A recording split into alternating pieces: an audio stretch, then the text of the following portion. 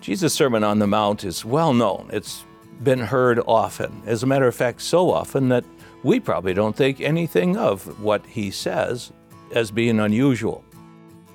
Here is what Jesus said in Matthew chapter 5, verse 3. Blessed are the poor in spirit, for theirs is the kingdom of heaven. Now many people anyway, of Jesus' time, would have considered what he said very unusual, because they thought it's people who are good. It's people who have done great things for God. Those are the ones who are going to inherit the kingdom of God. It's the faithful people who are depending on their works to outdo the sins in their life. But Jesus was saying, no, it's for the people who are poor in spirit. And later he told a parable about two people who went to the temple to pray. One was a Pharisee, and in part of his prayer, he basically just listed all the good things that he had done and how much better he was than everyone else. But his list did not impress God at all.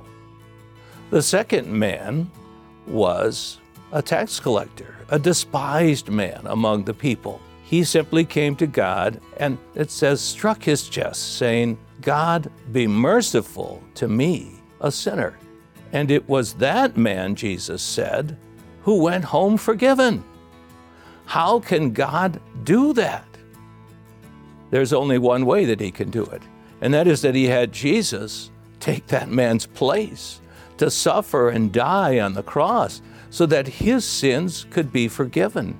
And so that to this very day, as people confess their sins and their poverty in their spiritual lives, we can say with certainty, Jesus has forgiven you. Your sins are gone, and you are now holy in God's sight. This is the great blessing that we have in Christ. Paul wrote to the Corinthians, you know the grace of the Lord Jesus Christ, that though he was rich, yet for your sakes he became poor, so that you through his poverty might become rich. Yes, Jesus humbled himself in death to take away all of your sins.